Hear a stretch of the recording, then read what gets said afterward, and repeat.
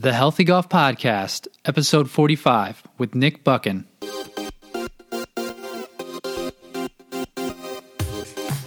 Welcome to the Healthy Golf Podcast, a podcast designed to help you transform your golf game and your life. Join your host, Dr. Joe O, as he chats with experts on all things golf performance to keep you feeling great and playing your best on and off the course. What's going on, everyone? Before we get into the interview and conversation with Nick, I wanted to let everyone know that located in the show notes, there is a link to download a self-assessment that I put together for the rotational centers of your body for the golf swing. This is a great way to take a look and see if you have enough rotational mobility in these areas for the golf swing, because odds are if you're lacking mobility in any of these three areas, you're probably having inconsistent shots, and or you may be experiencing pain or may develop some pain later down the line if you do not do anything about it. So with that being said, in addition to downloading that, you will get resources that will help you fix anything or work on some of that mobility later down the line, but you first have to download that resource. So go ahead, click into the show notes and download that resource. It is the rotational self-assessment. Make sure you go ahead and do that. If you do not have access to the show notes, please feel free to reach out to me via email at joe@puredrivephysio.com. All right, let's get into the interview with Nick. Hello, and welcome to another episode of the Healthy Golf Podcast. If this is your first time joining us, I'm your host, Joe O. And if this is not your first time joining us, thank you again for returning for another episode. This week, we have a great guest from across the pond, Nick Buchan. Nick has been working and training with golfers for handfuls of years at this point, I believe. I'll let him tell you more about that. But why don't we just go ahead and get right into it? Nick, thanks for coming on and tell us a little bit about yourself and kind of how you got to where you are today and working with golfers. Yeah, no worries. Well, first of all, thank you for having me on, Joe. It should be good. But yeah, as you say, I've been working with golfers for probably 8 years, sort of exclusively or more or less exclusively now. So my story is I don't know. I had a crack at being a pro golfer. Turns out I'm terrible. So I retired at 21. Yeah. A little bit earlier than that, actually. Probably I was 20. So sort of retired because I just couldn't cope with. I probably wasn't good enough, and I couldn't cope with the mental aspect of mini tours, sort of travel, money, living in car with not much money, etc. Was not that fun, and I probably didn't like golf at that point. I didn't. When you're a kid, it was kind of fun, and when it's your job, it's like, oh, I need to hold this putt to eat. That's not as fun. So I kind of I probably fell out of love with the game. To be frank, genuinely didn't play for years after that. Went and did a degree, which was still in golf. Weirdly, did a degree in golf that sort of covered some biomechanics and coaching and stuff like that. Did my PGA as well, so UK PGA sort of golf coaching stuff. To be honest, that didn't help. That probably sort of made me fall out of love with golf even more. So I ended up coming out of there and. While I was at uni, I started powerlifting and just, went into the gym from there, really, and just lived in the gym for a couple of years. I was working at a uni doing S&C for the scholar athletes, so that's not quite as big over here as it is kind of for you guys. My university strength coaching was probably 6 guys across multiple sports who, let's say, came with various levels of ability and hunger or alcohol in their system, depending on, which way you want to interpret that. To be honest, I just got quite lucky and I sort of was doing that and was quite happy doing that. And then TPI sort of happened, started to pick up some traction, and that was cool. And I sort of thought, okay, these are the two things that I do. I'm a strength coach and I know something about golf still, hopefully. I just started writing on a blog at that point, and it all went from there. probably a year after that, I'd sort of left my university job and was coaching golfers full time. And fast forward, 8 years, but with a lot of sort of golfers across. Been really lucky as far as a lot of it was online, and I sort of hit the front of that, I suppose. I work with golfers pretty much across every continent. I've done most major tours now, apart from the PGA Tour. So I need a PGA Tour player. If anyone, I'll happily work with. Got a couple of Corn Ferry guys that will hopefully, might tick that box in a year or two. But yeah, work with a lot of pros at this point in time, and quite a few amateurs as well. So the guys that take it, seriously, want to get to the next level. But have got a day job with everything else that kind of comes along with that. And to be honest, one of the things I found is there's not much difference there. All the challenges are still kind of the same between pro and amateur ranks, really. So yeah, that's where we're at now, I guess. Awesome. Well, last week Nick and I had some time to just kind of talk shop, and we didn't actually talk about this, but he made a pretty good post about it. And then we were just talking before we started recording of how he caught some flack from talking about some of these things. But I figured today we would talk about screening and assessments, and if maybe they're even the same thing, we can maybe talk about that. But screening, because I know I do a screen with all my clients, like the TPI screen, but again, I can go a little bit further into that, and we're going to go into that. But why don't you go ahead? And I figured we would talk about, screening, what it is it doing what it say it's doing, or, what do we actually think it's doing, and how important is it really?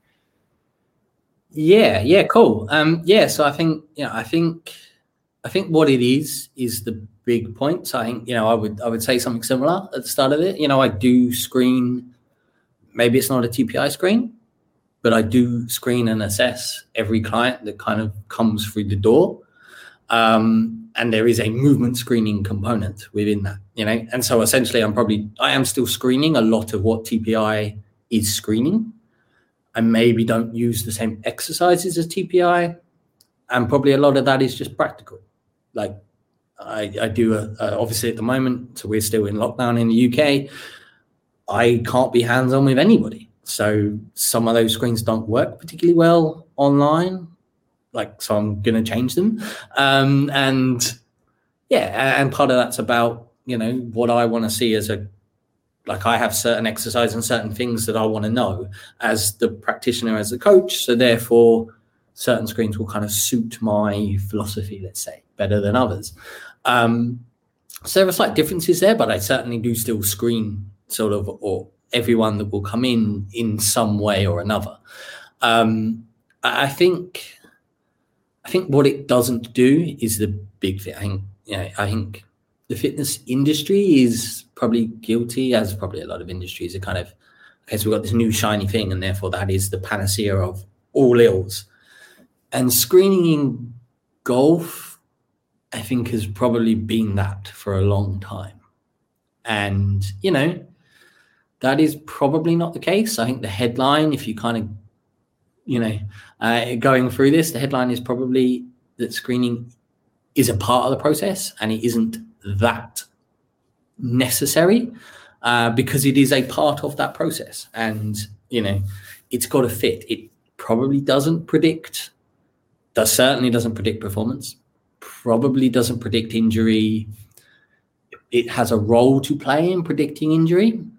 I think the primary thing that I'll use a screen for, and I do use sort of some FMS-y stuff for this, and I do quite like the FMS for this, is basically for me as a coach to sort of go, okay, what movements could I load with this person? What movements would look good?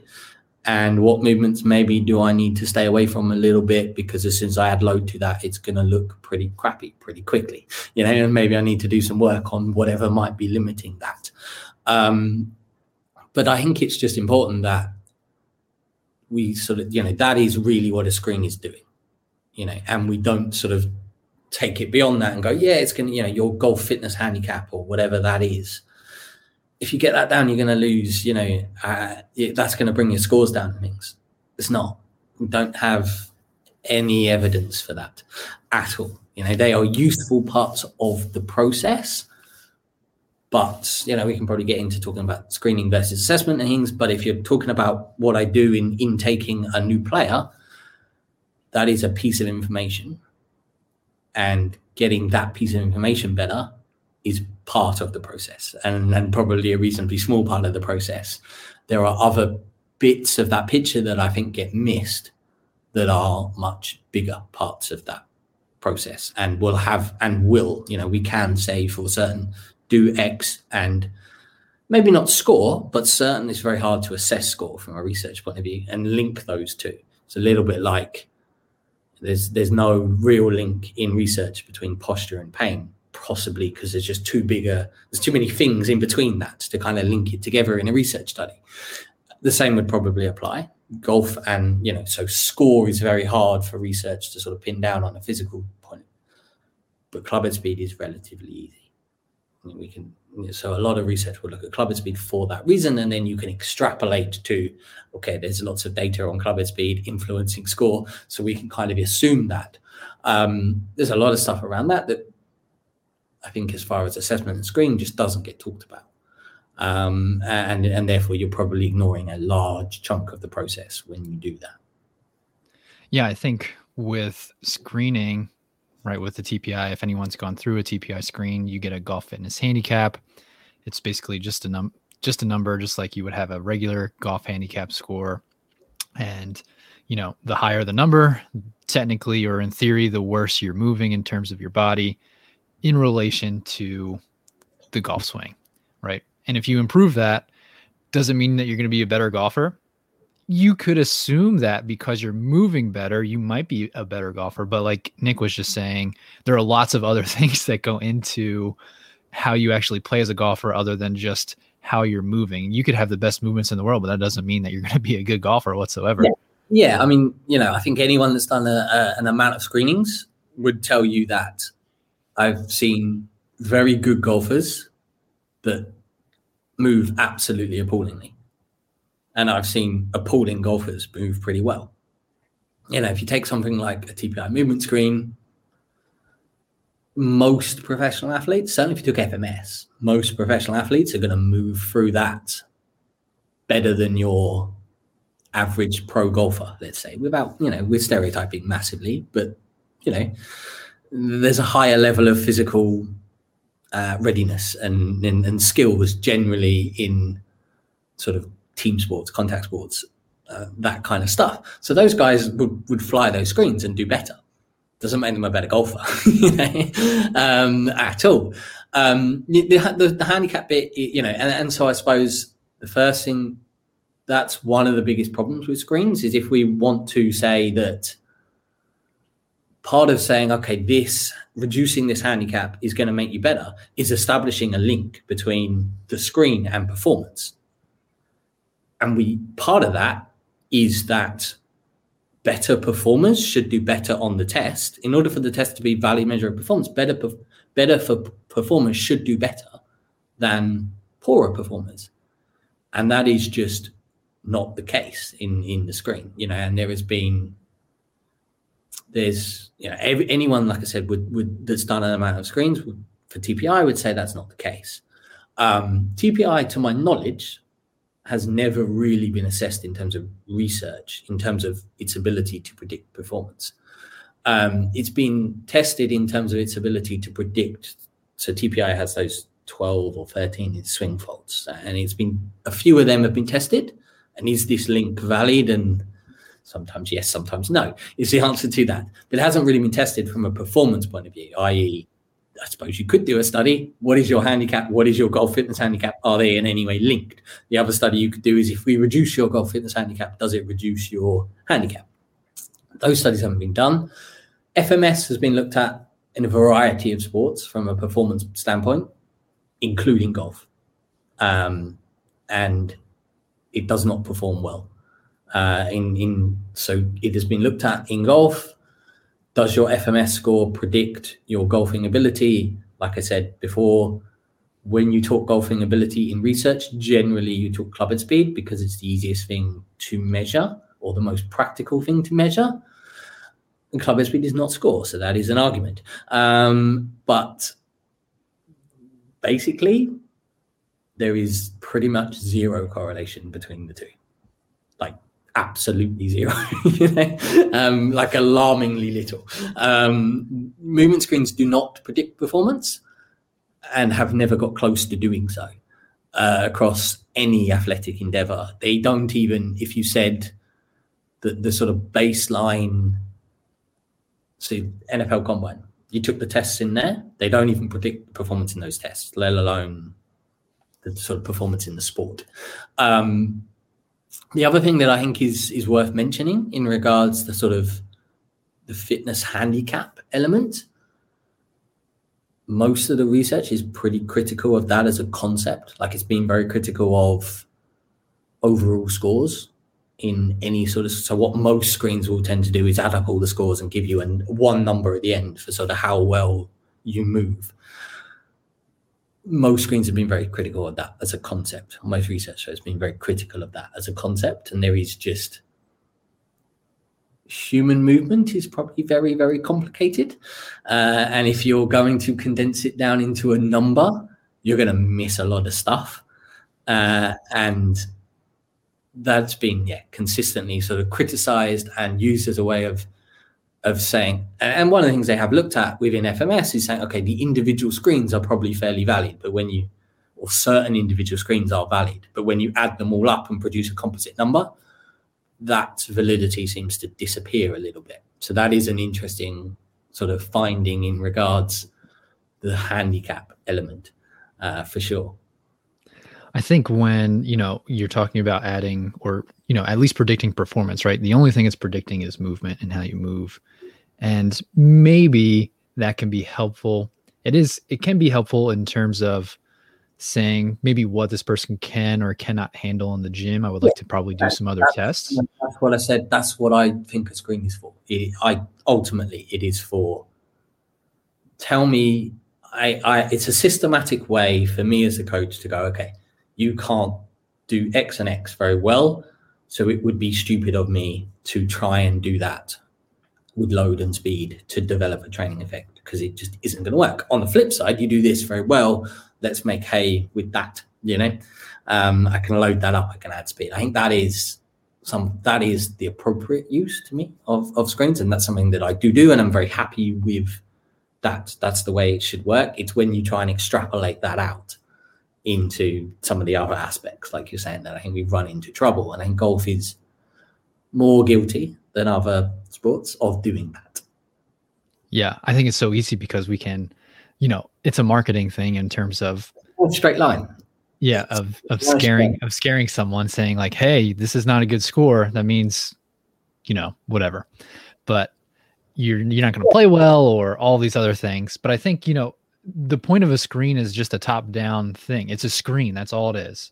And that's when you need to make sure that you're going to someone who can, or who has the knowledge of, who can look a little bit further potentially as to why you can't get into some of those positions potentially, or work on those things. Like if your person isn't a medical practitioner, or I'm not exactly sure what you can or can't do as a strength coach or a trainer or anything like that in the UK, but at least here, typically you cannot, stretch or like put your hands on people and work on them manually unless you have a license to do that.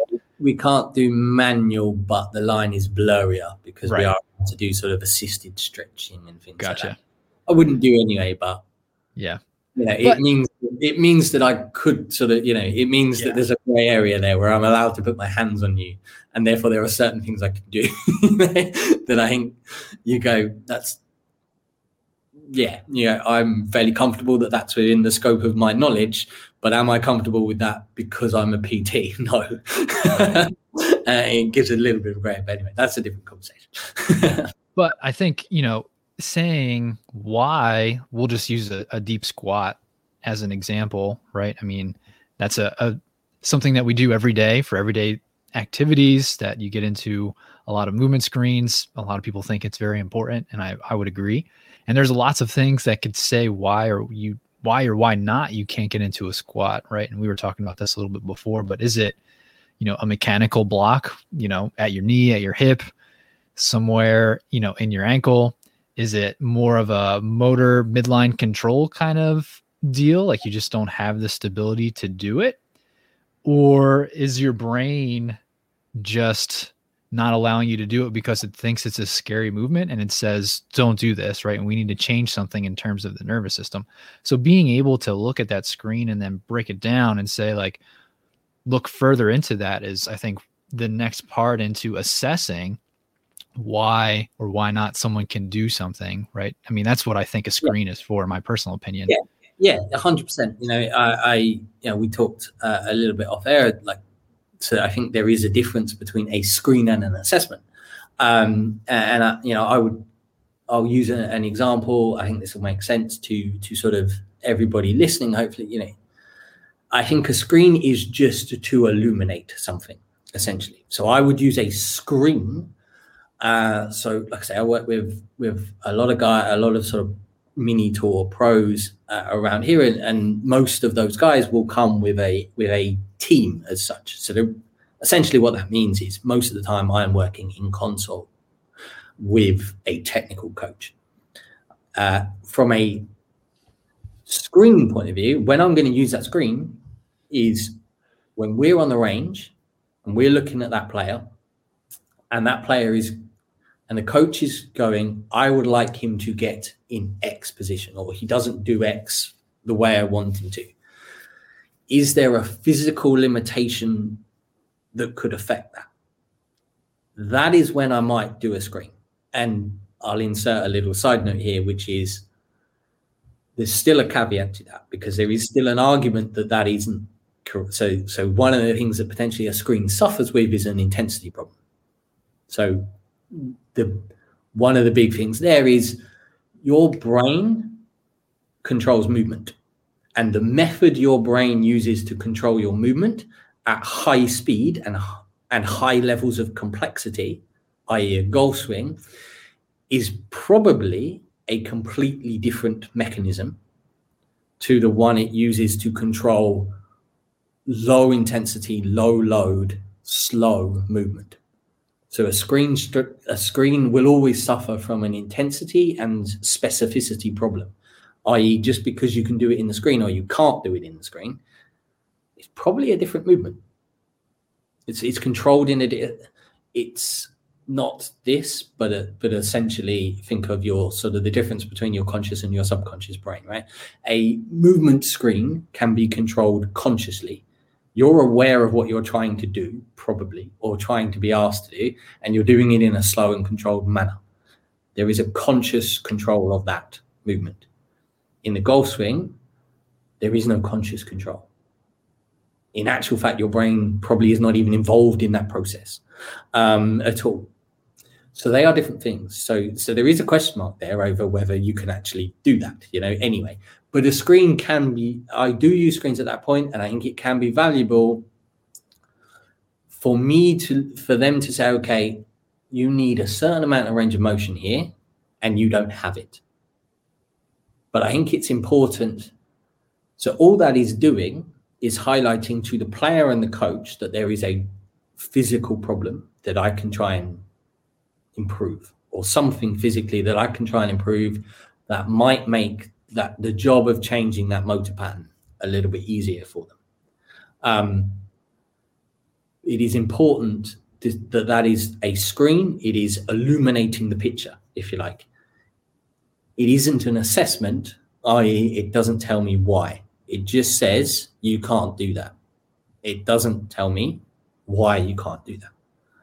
And that, I think, is where, to me, that is the line between a screen and assessment. Then what I will probably do at that point is go, yep, cool. Okay, you need to get here in the golf swing. You struggle to get there as far as a range of motion issue, And I think, to some extent, table tests can be quite useful in that regard. I think that's a good way of saying, okay, do you actually just baseline have the ability to get there from a sort of joint mechanics, a very mechanical point of view? I think there's some validity to table tests there to sort of tick that box, and possibly more so than a sort of a traditional movement screen, let's say, where there's a lot more going on there, like there is a lot of neurological effect, and you therefore have that problem of intensity a little bit more. But just something to say, right, just something to highlight the problem, to elucidate the problem, essentially. That is the screen. Then I'm going to take them back to the gym and work out why, as far as an assessment. It'll probably be at the gym anyway. Like, there is, in the modern world, I'm quite lucky. A lot of times those players are hooked up to something biomechanics or force plate related, and that might be able to tell me the why anyway, without doing too much other stuff. So that might happen at golf course, but a lot of the time we're going to go back and go to the gym and look at, okay, let's assess the why now. And we'll look into, again, some table tests can be useful there. And, we can look at some more PRI based stuff. We can look at joint positions. We can look at, is that, like I said, is that a structural block? Is that a positional issue? Is that some more to do with control of movement in terms of neurological stuff, central nervous system stuff? What exactly is the problem there? Why can't you do that? Like I said, the screen is a frontline thing that to me is just painting a picture of the problem. And that is what it should be used for. And that is also, like kind of alluded to, I think that is a nice piece of information for the player to have. And that's great. So we're going to say, so now the player's got a piece of information of, I can't do this in the swing. I also can't do that in a more general movement sense. This is the test that tells me whether I can do that or not.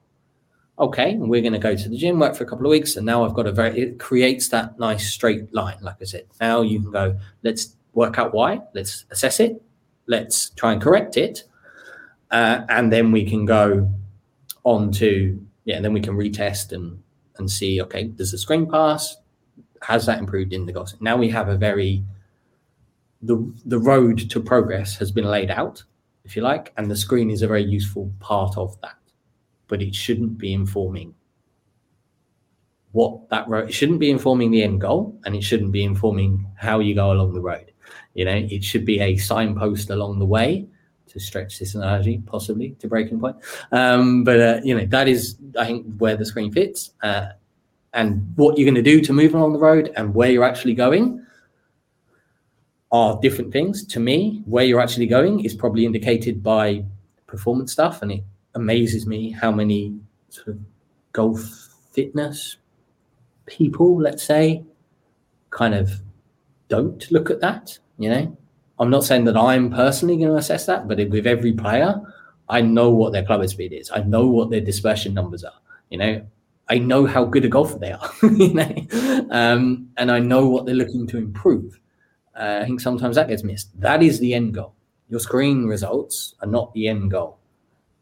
And I think sometimes I had a conversation with another coach recently. I think sometimes sort of in the fitness world, we can, because it's relatively easy to improve the screen and it's relatively hard to improve performance, I think we can use the screen as a way of abdicating responsibility for the performance measure going up.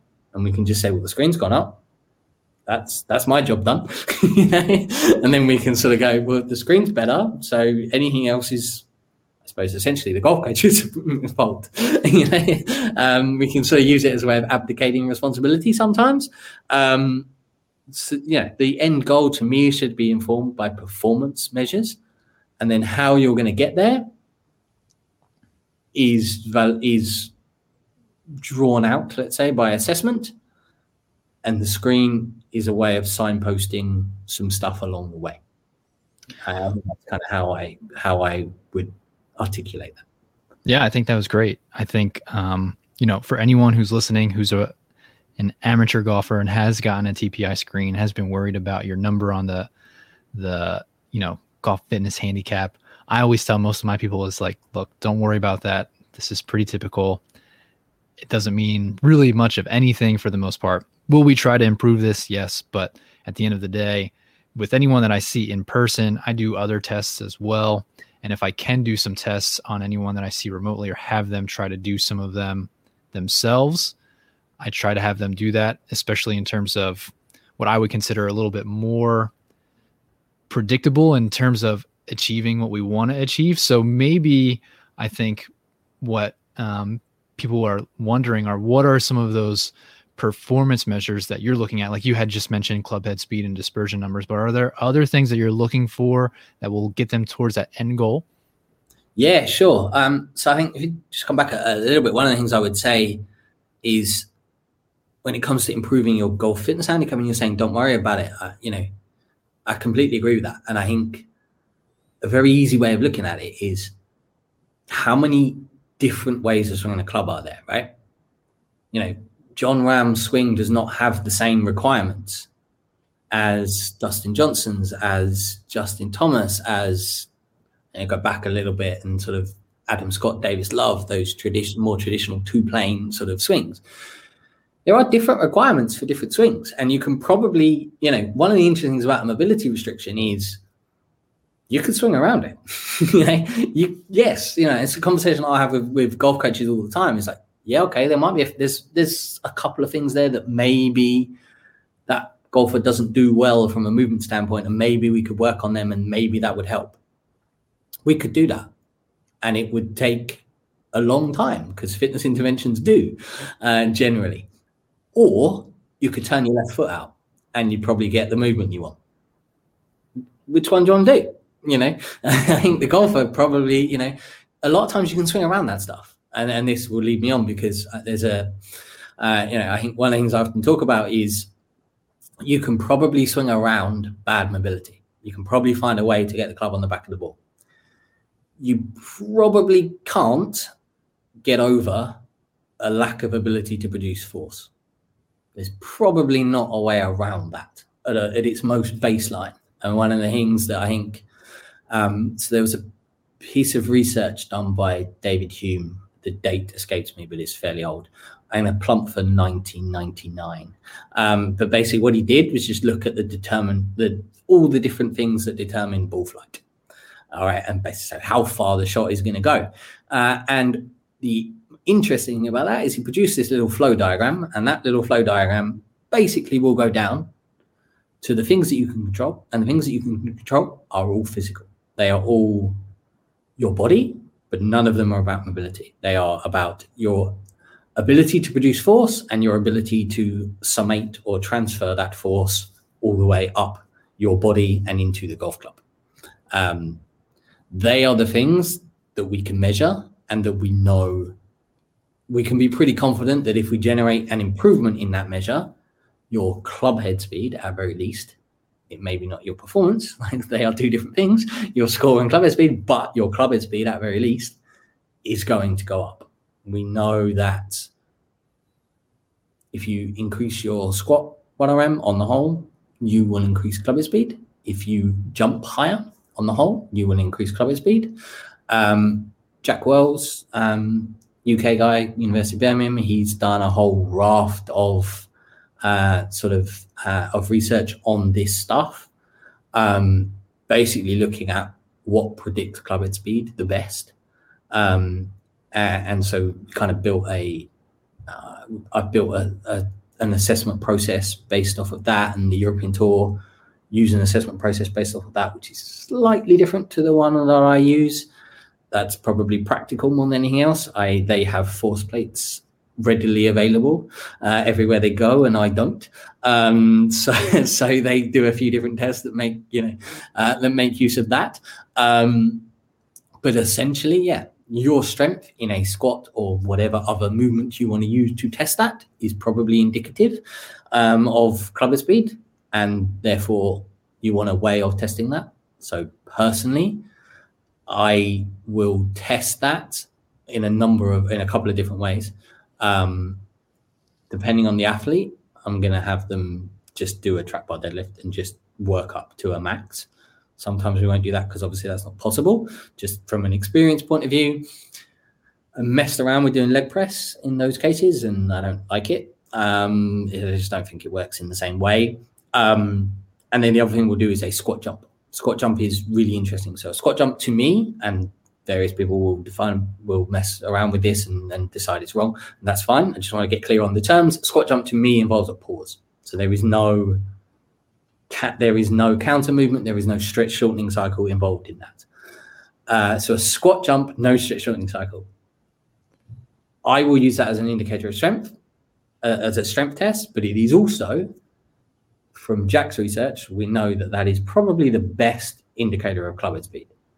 So what he did was take squat jump, counter movement jump, and a more reactive drop jump. So essentially you'll step off of a step and then go straight into the jump. Those 3 jumps, from a technical point of view, the squat jump has the longest contact time on the floor, so the longest time to produce force. So the more force that you can produce, probably a little bit more associated with sort of maximal strength. The drop jump, less time, more reactivity, more speed, that kind of stuff. That squat jump is the highest correlation of those jumps, pretty comfortably as well. And they get worse as the time gets taken away. So counter movement is better, and that drop jump counter movement is better than the drop jump, and the drop jump has the least association to club head speed.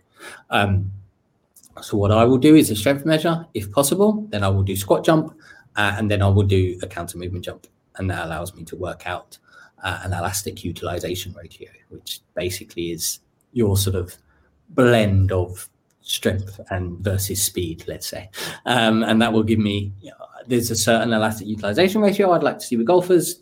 That is beyond the bounds of research, but the important point is that those jump tests and those strength tests they do what the screens don't do, which is predict performance, and they predict it well. We know that if those numbers go up, your club head speed will go up. We know that with a certain degree of certainty. So, there's some high, if you look at that research, there's some high numbers there as far as the validity of that research. Any sort of research tends to be assessed on sort of the power of the conclusion is tested from sort of 0 to 1, and squat 1RM, for example, is about 0.86 correlation. That's really strong, really, really strong in a research sense. In contrast, the FMS stuff is, like I said before, pretty close to 0. It's kind of 0.1, a little bit under that. I think it's 0.082 something to be precise. So those tests are really well documented. I get into the realms a little bit of TPI as far as, so TPI have a strength and power screen that uses similar stuff. There is very, very little research that is publicly available. So TPI is a private company. The data they have is not publicly available. Whereas certainly in the UK, we're probably quite lucky because most of this stuff is being done by university research grants, and therefore it is publicly available. And it's very hard to have a disagreement about sort of TPI versus other research because of that. You're comparing stuff that you don't know, essentially. But they use a lot of med ball throw stuff. There is very little research publicly available that links that. There's a couple of studies that look at med ball chest throw, and the link is good to club head speed. There's not much, to my knowledge, although I think there's quite a bit in the works that looks at more rotational throws. That doesn't mean to say they don't correlate. It just means the research hasn't been done. I would imagine they correlate pretty well. But the research hasn't been done on a scale that has been published. That doesn't mean it doesn't work. It just means that it hasn't been done. I think that there's pretty good anecdotal evidence. There's pretty good research from people like Chris Finn and ETPI over here that definitely says that those correlations are pretty high. They just probably don't have the threshold of kind of numbers to actually publish the research. But yeah, med ball throws and jumps, I think on the whole, are going to be your things that are actually going to predict performance from a club head speed point of view. And I think if you're not, as a golfer, if you're not getting that stuff done as well, you are missing out on a fairly big chunk of data that should be informing your training. Yeah, I would agree wholeheartedly. Good thing to know that I use most of those things. So I have modeled myself a little bit after Chris, doing the chest passes and the shot put throw. I was looking into doing some of the TPI stuff, but after some discussions with some other people in our realm, right, that talk about doing like the split squat row and they're looking at all these other tests, but it comes down to a point of, is that, are you really measuring, their ability to row in terms of strength? Because at a certain point, the legs are going to be contributing, all those certain things. I think that is a really interesting test. Just for a quick aside, a couple of seconds. So someone like Nick Tomalello has a new screen, and he draws a slightly different distinction to what we have in terms of screen and assessment. And he would consider, I like the way that he would rationalize that. He would rationalize that as an assessment looking at structural balance.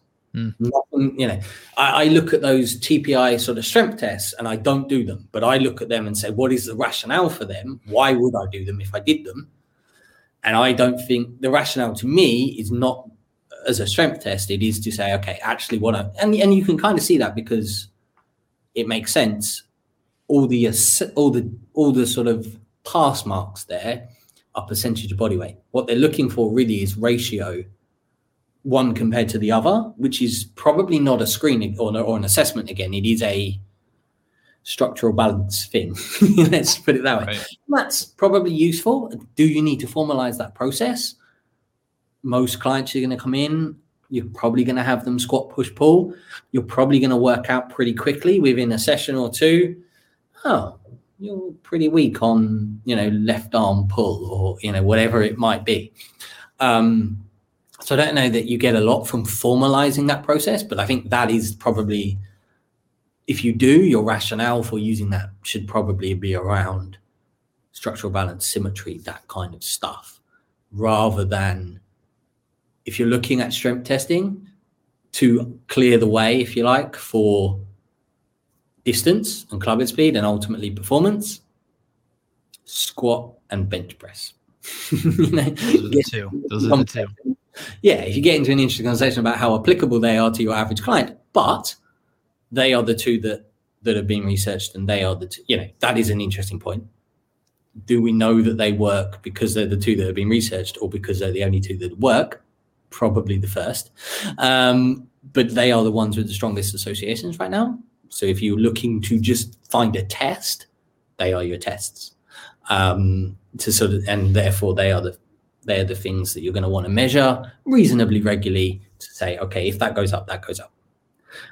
Yeah, some of the I don't think that applies to some of the TPI strength tests as far as split squat, row, and they do a cable push as well, right? Yeah, I believe so. Yeah. Stance? I don't know if that's split stance or I can't remember. I just remember looking at them when I took the class, and then I haven't put them into practice whatsoever because, like you said, I haven't found the utilization for them to be appropriate. I don't think many do, to be honest. There are the power tests that TPI do, I think there's more validity to them, and a lot of people use them. I like to use those, yep. I don't use the sit-up throw. I don't use the sit-up throw either. I don't think many. It's interesting. So it hasn't been researched. That is not because it doesn't work. That is because no one can be bothered to research it. I think is the bottom line there. I think a lot of people don't use it just because it's a bit of a faff compared to some of the other options. Practically, it's annoying to set up. It requires some coaching. It does. Where in a way that throw this ball from a seated position as hard as you can at my head doesn't, and it's more technically difficult. Like I've seen, I have used it with a couple of players as an exercise, and I don't do that much at all anymore, but I have in the past. And the thing I would say is that it's technical.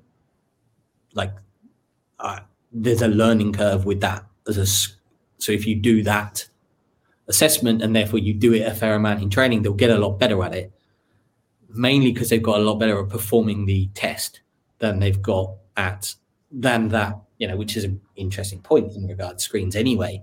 And are you training to pass a test, or are you training to get better at what you're actually sort of trying to do?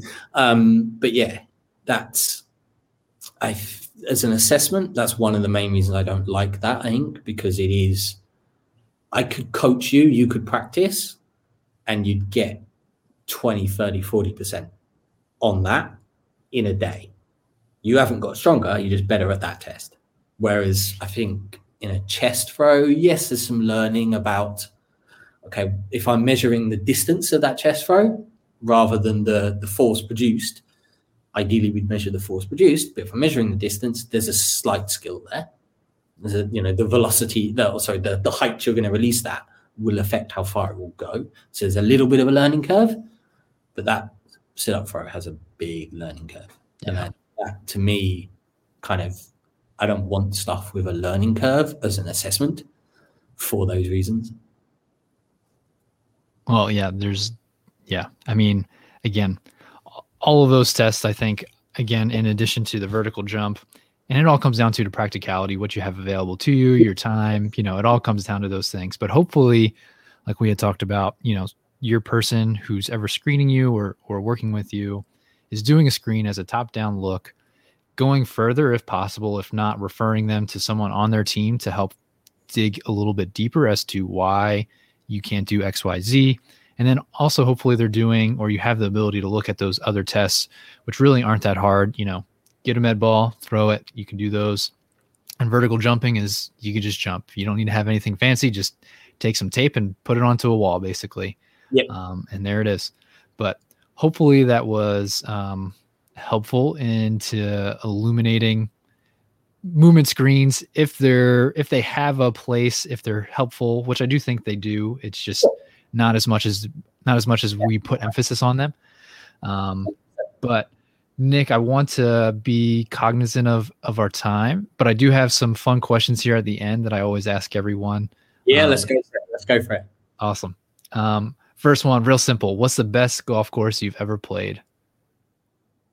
Royal St. George's, which is also kind of my local course, so that's kind of cool. That's pretty awesome. All right. Next question is, you have a risky approach shot into the green. Are you going for it or are you laying up? Now I'm going for it because it doesn't matter. I would have made a better decision. Yes. Understandable. Now I just hit ball, go find it. So let's just hit it as far as we can. If it's somewhere near the target, great. If not, I will. There you go. Target again. And then last question. You're going to go out for a round. Who is in your dream foursome? Ooh. Palmer, player, and then someone that is not of that generation. Michael Jordan, I'm kind of fascinated by the likes of Jordan, Woods, and I definitely think there's a lot of research on how being happy leads to success. And then you look at the people that have utterly dominated particular sports.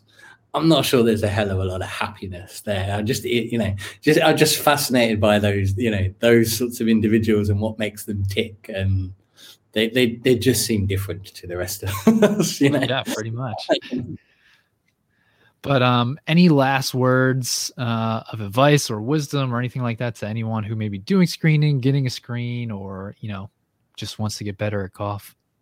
Yeah. So I think, as far as doing the screen, there is definitely, I'm not saying like I began at the very start, I use screens.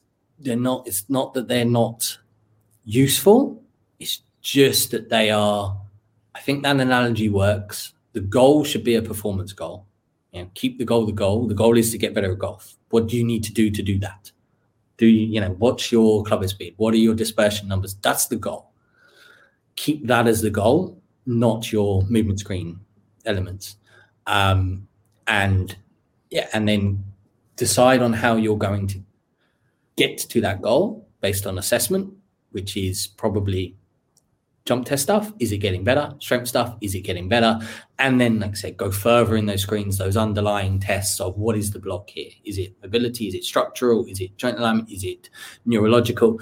Those things are going to inform the process. And the screen is more or less a way of highlighting and checking progress. It shouldn't be informing anything about the process. It is just checking progress. So then if you're having a screen with someone, I think, you've got to look for someone that is sort of using that process in that way. If they're saying, this is going to do this. Let's get this better. And then the way we're going to get that better is to do that as an exercise. I would question that that's going to carry over. Say if you take an external rotation test. Is improving it going to make you a better golfer? Debatable. Is doing lots of external rotation at low load, that kind of test, as you're training, going to improve anything other than the test? Debatable again, kind of thing. So, if you're looking for a practitioner, you need to be looking at, are they using a process that sort of, screen is part of the process, or we screen the process again.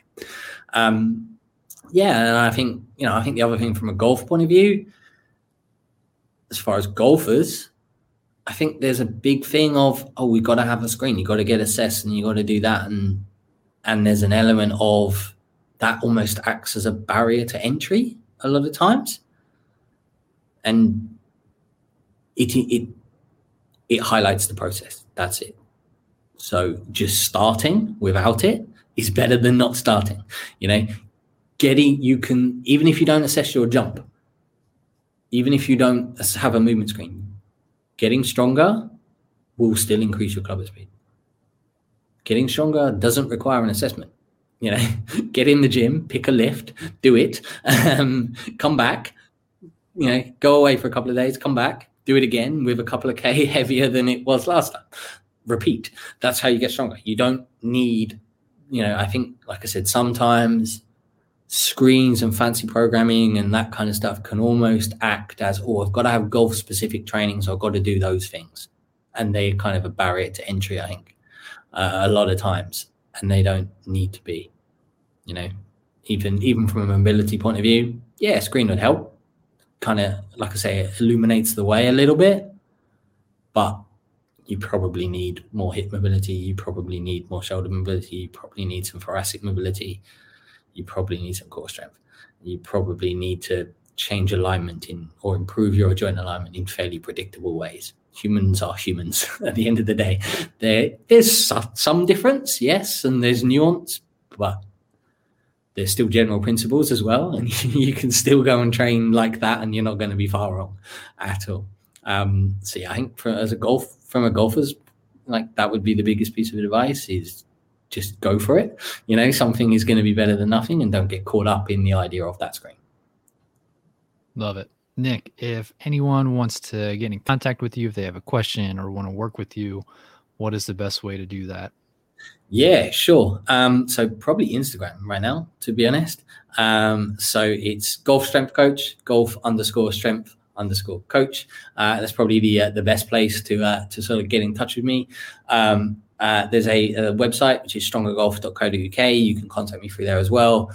That website has plenty of other ramblings. There's a blog there that goes on for a very long time. So if you want to sort of, hear more of my thoughts for whatever reason, they're probably all in there. And yeah, as far as sort of contact and interacting with me, Instagram is probably the best place to do that.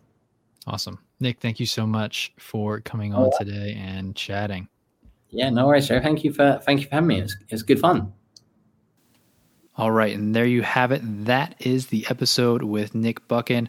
I hope that was very helpful in seeing the difference between a screen and an assessment, and why it's really important for whoever you're working with to go a little bit deeper, if possible, after going through a screen, to really see and tease out why you're having issues or limitations in the screen. If you have any questions, please feel free to reach out to me, or if you have any questions specifically for Nick or would like to work with Nick, please go ahead and reach out to him on Instagram. His handle is located down below in the show notes. I will also link up his website as well. So go ahead and please check that out. He has a lot of great stuff on his blogs as well that I would highly recommend you look into. All right, let's officially wrap this episode up. Thank you so much, as always, for taking the time to download this show and take the time out of your day to listen to two guys talk about golf. Hopefully it was helpful to you. I know that you could have chose anything else to do during this time, but you chose to listen to me and Nick chat together, and for that, we are forever grateful. So with that being said, keep working hard, keep striving for excellence, because when you feel great, you golf great.